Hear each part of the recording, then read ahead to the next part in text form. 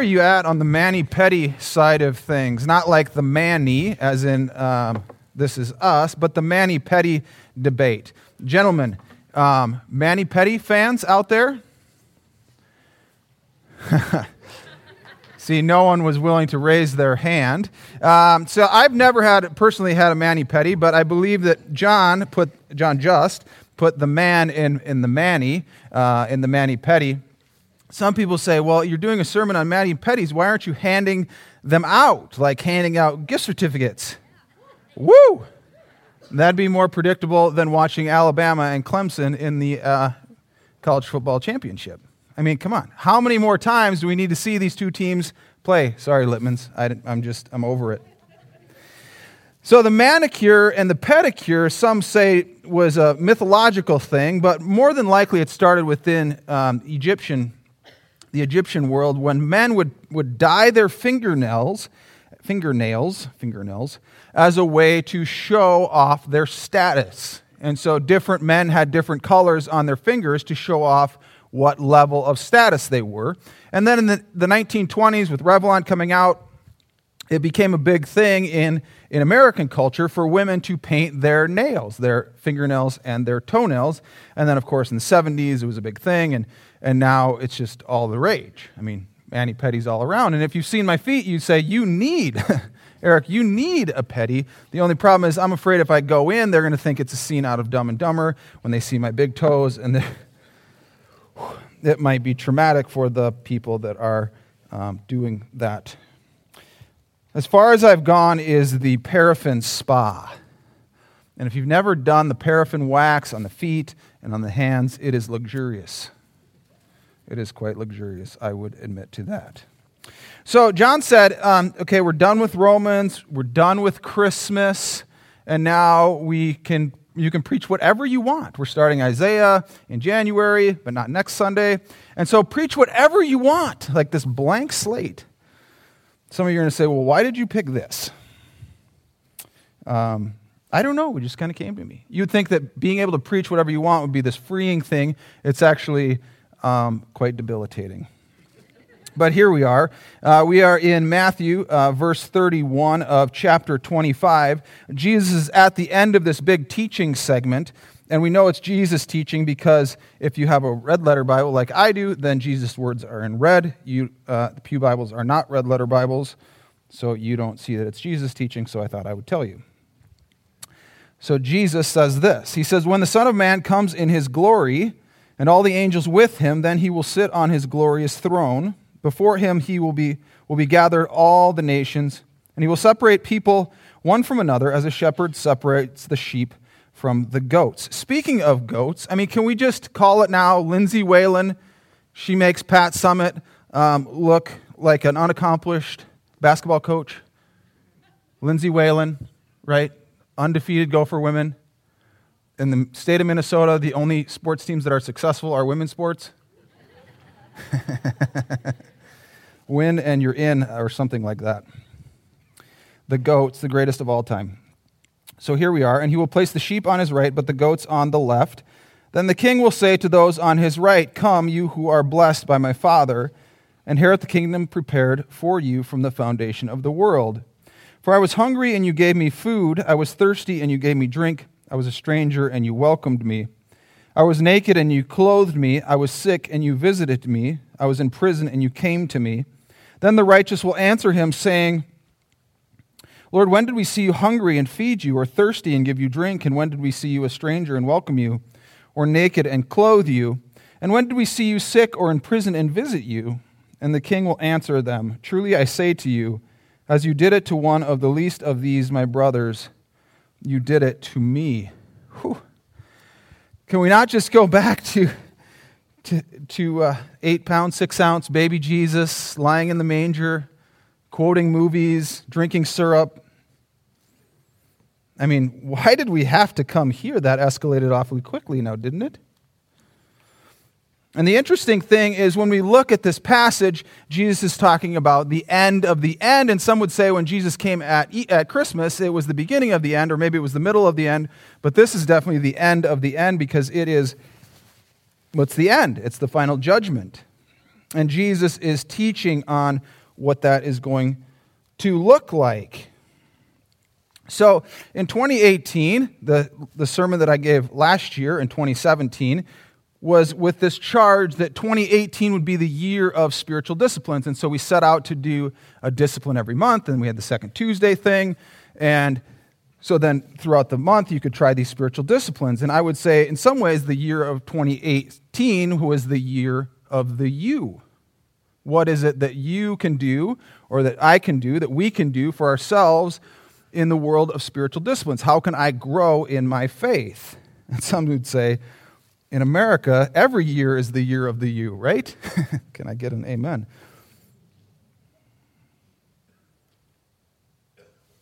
So we have this passage, and we have a bit of a knee-jerk meatloaf-like reaction, not like the ketchup-covered meatloaf, like the long-haired meatloaf. And we're like, okay, I'll do a lot of things, but this, I mean, come on. He says, "For I was hungry, and you gave me food. I was thirsty, and you gave me drink. I was a stranger, and you welcomed me. I was naked, and you clothed me. I was sick, and you visited me. I was in prison, and you came to me." Then the righteous will answer him, saying, "Lord, when did we see you hungry and feed you, or thirsty and give you drink?" And he goes on and on and on about this idea of service. So if 2018 was about personal spiritual disciplines, what if 2019 was about service? So why is it that we serve? So yesterday we were in the city celebrating Christmas with Nikki's family, and I got these amazing socks that I neglected to show in the first service. Now, fairness, it has little dogs on it, which I'm not a little dog guy. I'm a big dog guy, if you know my dog Murphy. And I went out and I got the paper, and in the paper, the thing that gets delivered to your house. Anyone who's under 25 is like, they still deliver papers? What? There was a big section on people in 2018 who committed to serving others. It was a whole insert. And they talked about the tragedies that have been experienced in our country and how people have responded and helped other people out. So why is it that we serve? And why should we serve? So growing up, we would get these action figures. One of my favorites was Dan Marino. I used to be a Dan Marino fan. And they came in a little package, and you always had a decision to make, right? When you get an action figure, you say, do I open it or do I not open it? Because certainly if I don't open Dan Marino's action figure, by the time I'm 50, I will be able to retire on it. That's your retirement strategy. I hear Carlson Hardware may be hiring. We always have this question, do I open the action figure? And so I got to thinking, what are some of the most valuable kids' toys from the past? And the most valuable one that I came across in this Good Housekeeping article was a 1969 Volkswagen Beach Bomber Cruiser. And it's opened, and the reason why it's valuable is because it was very limited edition. It had bigger wheels on it than all the other Hot Wheel cars, and so it didn't fit on the Hot Wheel track. And so it was like this anomaly. Why would you make a Hot Wheel that doesn't fit on the Hot Wheel track? And you can buy it if you have approximately $125,000 at your disposal. Some of you are thinking, do I have that? Not the 125, the Beach Bomber, because you definitely sell it if you did have it. Or for the ladies, there is the American Girl doll original Molly with all of her accessories, $11,000. Now, I bet some of you may actually have that. Why is it that we serve, or why should we serve? Because the reality is that we are created to serve. We are created as beings to go out into the world and to serve other people. We're not created to be these perfect little action figures that sit on our shelves and don't actually go out and get our hands dirty. Why would you buy a toy that you're not going to play with. I had this grand idea that I was going to have a beautiful sports car on stage, and then it snowed. So Richard Foster, in his book on disciplines, he says, "Service is not a list of things that we do, though in it we discover things to do. It is not a code of ethics, but a way of living. Service is a way of living. We are to serve because it is what we are called to do." And then he says, "Nothing disciplines the inordinate desires of the flesh like service, and nothing transforms the desires of the flesh like serving in hiddenness. The flesh whines against service, but screams against hidden service." We are called to serve because that is what Jesus wants us to be doing. Because when we serve others, we serve Christ. That's the whole idea behind this. Jesus is telling his followers, when you serve these other people, you're serving me.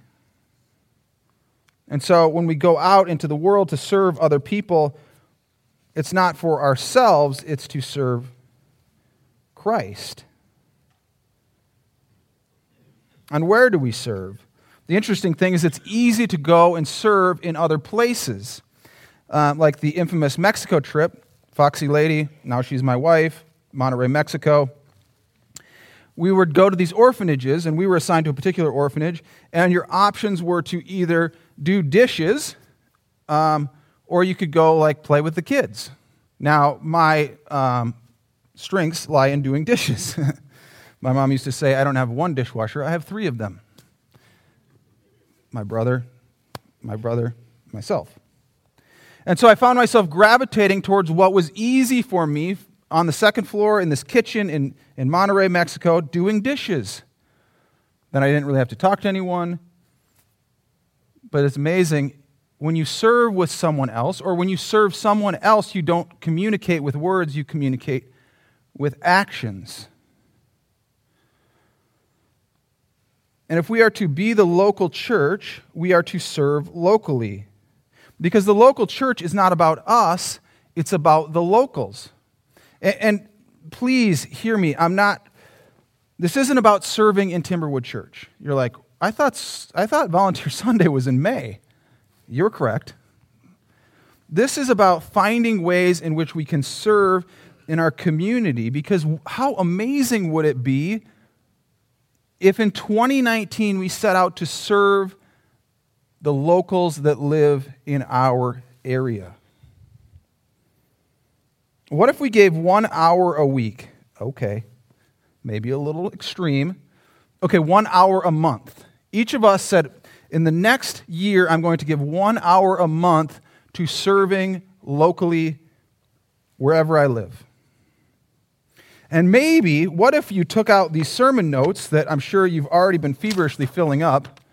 Found a few of these after the last service, completely empty, cards still in the program, and I thought, what?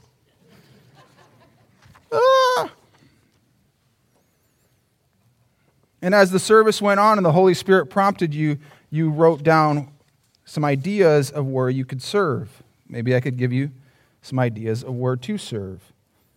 The food shelf in Pequot Lakes, the soup kitchen in Brainerd, Meals on Wheels. A friend of mine the other day said that he was out serving with Meals on Wheels amidst the chaos of the snow and the storm, but people still need to eat. Ruby's Pantry, or New Pathways, the homeless ministry in Crow Wing County. Common Goods in Baxter or Cross Lake. Maybe it's providing respite childcare for people who need it, people who need a break. Maybe it's foster care or kinship partners or the Kinship Lunch Buddies program or volunteering in a school or Goodwill or Salvation Army or the Blue Sky Services in Brainerd. Maybe it's volunteering with Hospice or Teen Challenge or LAPS or the Hope Ranch or the Brighter Days Foundation or the Senior Center.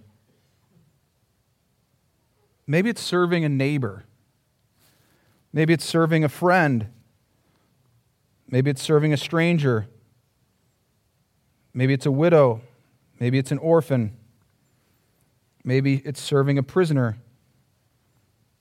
Maybe it's serving an immigrant. The list that Jesus goes through is the least of these people. It's these people that society says they are not of value. It's people that can't turn around and help you back. It's serving people who need something of physical value. Have you ever heard the phrase, you probably haven't because I just made it up this morning, it's hard to hear the gospel over a growling stomach. It's hard to hear the gospel when you aren't sure where your next meal is coming from. It's hard to hear the gospel when you're not sure where you're going to be sleeping tonight or how you're going to be able to take care of your kids.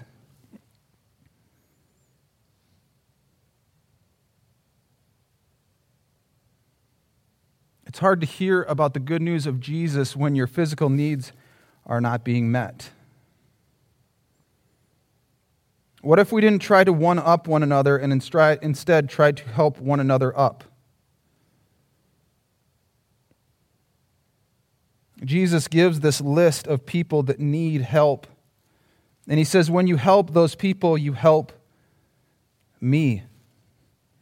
The great Charles Spurgeon said, it is beyond the realm of possibilities that one has the ability to outgive God. Even if I give the whole of my worth to him, he will find a way to give back to me much more than I gave. And I know we say, I'm so busy, I'm busy. We're busy because we want to be busy. Every one of us is allotted 24 hours in a day in which we make decisions to fill that time with. And Anne Voskamp, in her book that I referenced a few weeks ago, she says, the measure of your willingness to be given is the measure of your capacity for communion. The measure of your willingness to be given is the measure of your capacity for communion. Because the essence of God is giving. We celebrate Christmas and God giving Jesus to us. Jesus choosing to come and to give himself. That's why we all know John 3:16, that God so loved the world that he gave of himself to a broken world to provide healing. And he turns around as he is going towards the cross at the end of Matthew, and he says, when you give yourself, you are giving it to me. You aren't giving it to these other people. You're giving it to me, because by giving it to them, it shows your love for me.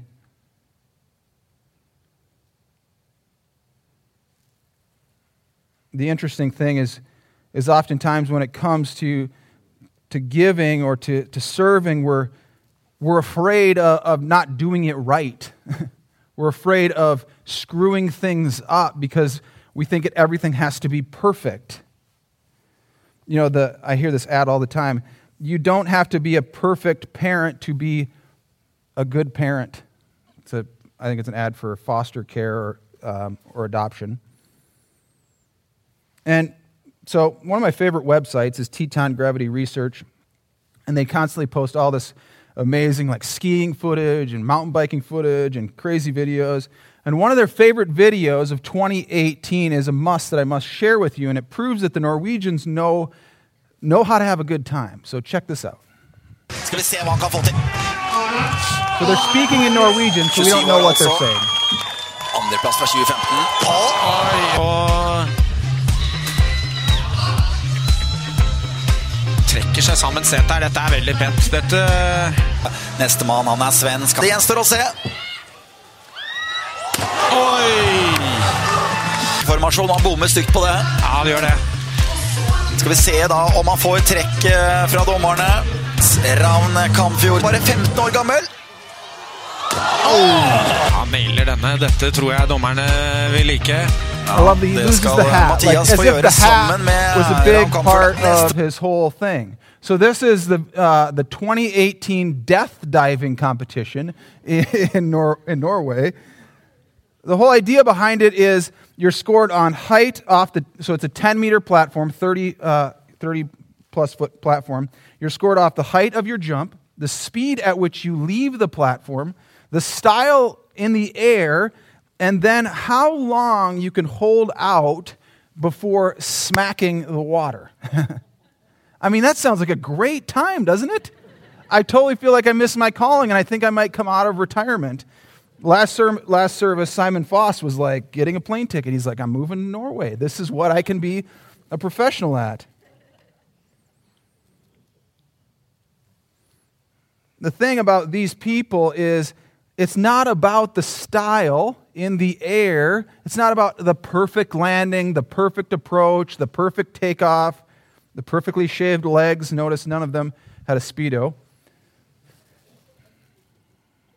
It's about just going for it.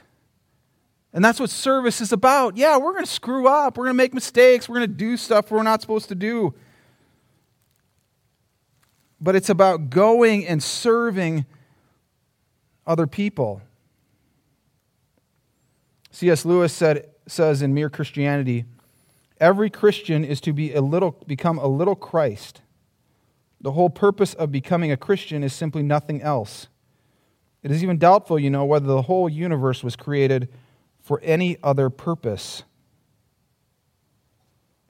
To become a little Christ. And Christ gave himself. He gave all of himself so that we could be in relationship with him.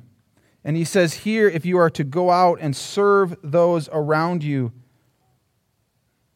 and give of yourself. So I got this Christmas present this year of a beehive. There's no bees present in the hive currently. It's wintertime. And Nikki said, this is true love because I'm giving you another hobby. That's how you know it's true love. And the great thing about the beehive is that the bees don't just stay in the hive. In order for the beehive to be functional, they have to go out. They go out into their world. And what do? They actually are serving the plants. You're like, no, they're not. They're gathering pollen. Yes, but in serving the plants by pollinating and doing what they do, they are making the world work. And in the same way, we need to have a beehive mentality where, yes, we gather together at Timberwood Church, and we gather together as a body. But then we go out into the world to do all of these crazy things of providing for the needs of people through service. And I know there's hundreds of you that are like, I already serve. Yes, Jesus says, well done.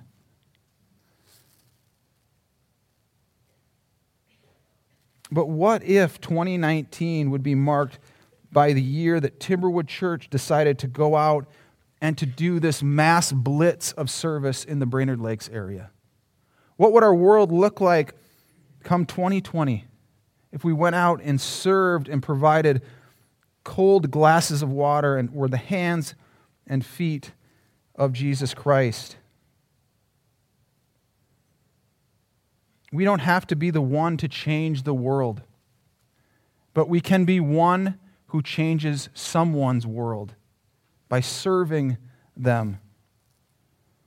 Because as Jesus says, as you did it to one of the least of these, my brothers, you did it to me. We're called to serve. We receive the gift of God giving us Jesus. And we are transformed by the Holy Spirit, not for our own purposes, but for the purpose of God to go out and to serve a world that is ever in need. Please pray with me. Heavenly Father, we come on the eve of a new year.